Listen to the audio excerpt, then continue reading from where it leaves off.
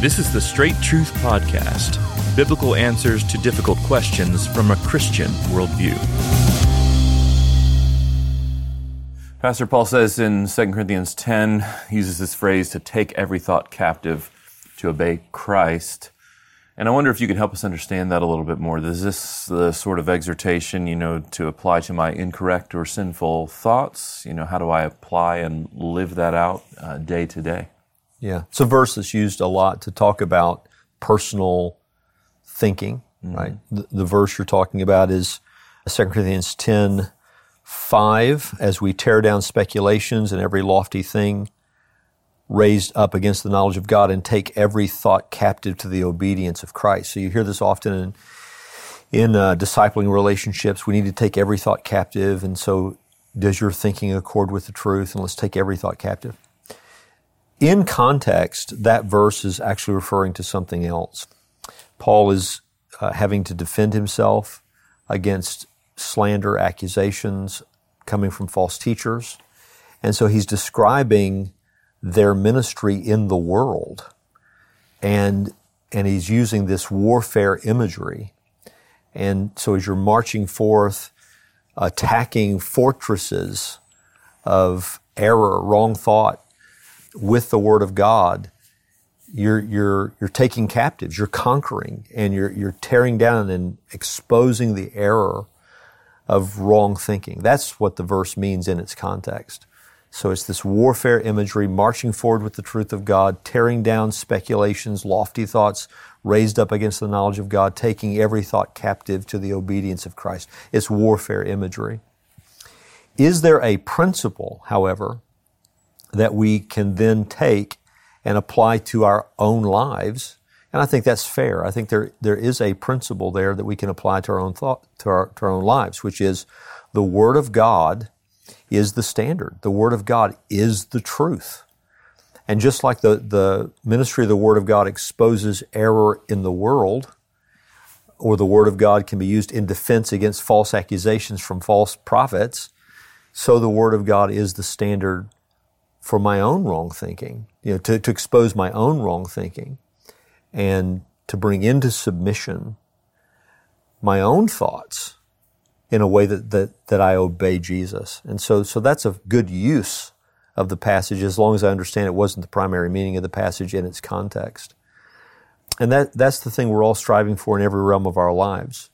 Does my thinking match the truth as revealed in Scripture?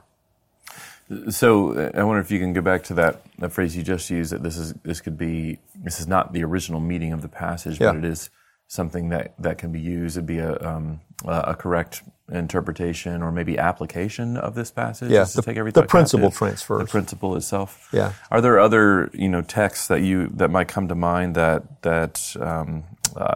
cohere with this, to take every thought captive to obey Christ, that I may obey Christ only and have my joy completely in Him, or apply these things to, especially sinful thoughts. I mean, the fact that it's to take every thought captive is probably what jumps out at people. It's more than just like outward behavior.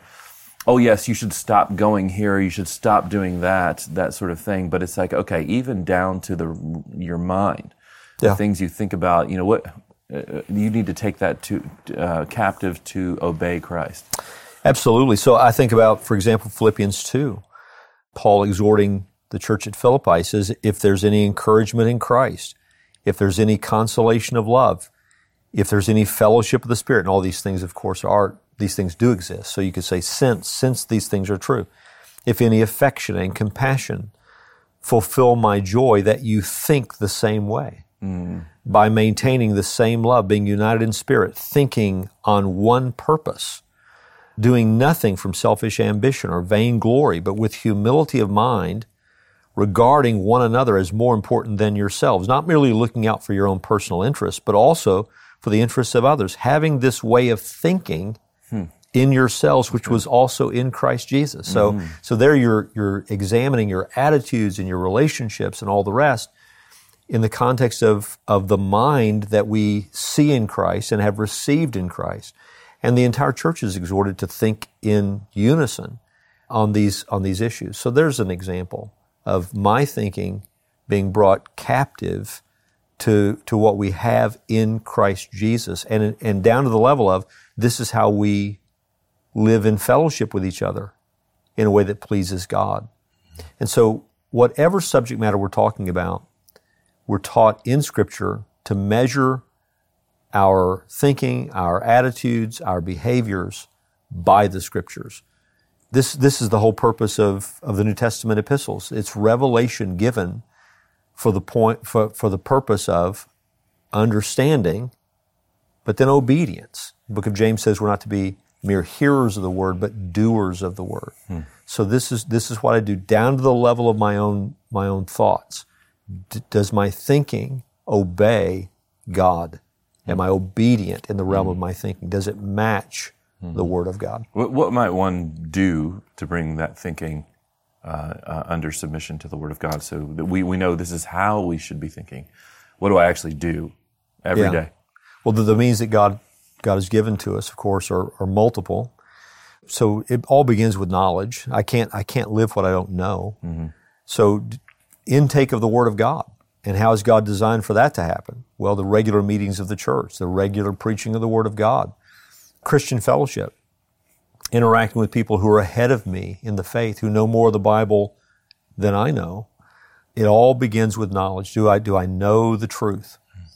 And then you've got to preach those truths to your own life. So awareness, self-awareness, examining my thinking.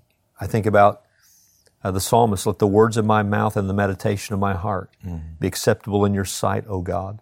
So now he's thinking about his own meditations. Let the words of my mouth and the meditations of my heart be acceptable in your sight. So I know the truth. Now I examine myself with respect to how I'm thinking.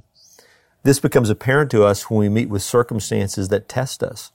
So someone makes me angry, or I have some disappointment at work, or I've got some big decision to make, or we're going through an especially trying time in the realm of our finances, or, life is the schoolhouse. And now when I come to those stress points where I'm meeting with these various things that test me, well, now the Word of God comes into play. How should I respond to this? How should I think about this? How do I process this? The death of a loved one, the disappointment of a breakup of a relationship, some young man planning on getting married, and maybe he's even engaged already, and that falls apart. And okay, how do I think about these things? Well, now my knowledge of the truth has to inform my responses, even down to the level of my own attitudes. And so that affords me an opportunity to meditate on my meditations. My thinking, is it really right? And that fellowship I have with the church comes into play, because now I want to talk to someone who knows me and more importantly, knows Christ and knows the truth. So I come to someone like you, Josh, this is what I've just been through, and this is how I'm feeling, and this is what I'm thinking. What do you think about that? And now give someone the opportunity to help me preach the truth to my own mind. And in these ways, God has designed that we grow in our understanding and that our thinking accords with Christ. Right. Amen. Thanks again for joining us for this episode of the Straight Truth Podcast. Now, Straight Truth is listener supported. So if you'd like to find out ways how you can help us to continue to produce this podcast, you can go to our website and find out ways to do that, straighttruth.net. At that website, you'll also find links to all of our previous episodes and our social media channels, so be sure to check it out. Straight Truth is a production of Walking in Grace Ministries, the preaching and teaching ministry of Pastor Richard Caldwell. For more information, go to walkingingrace.org.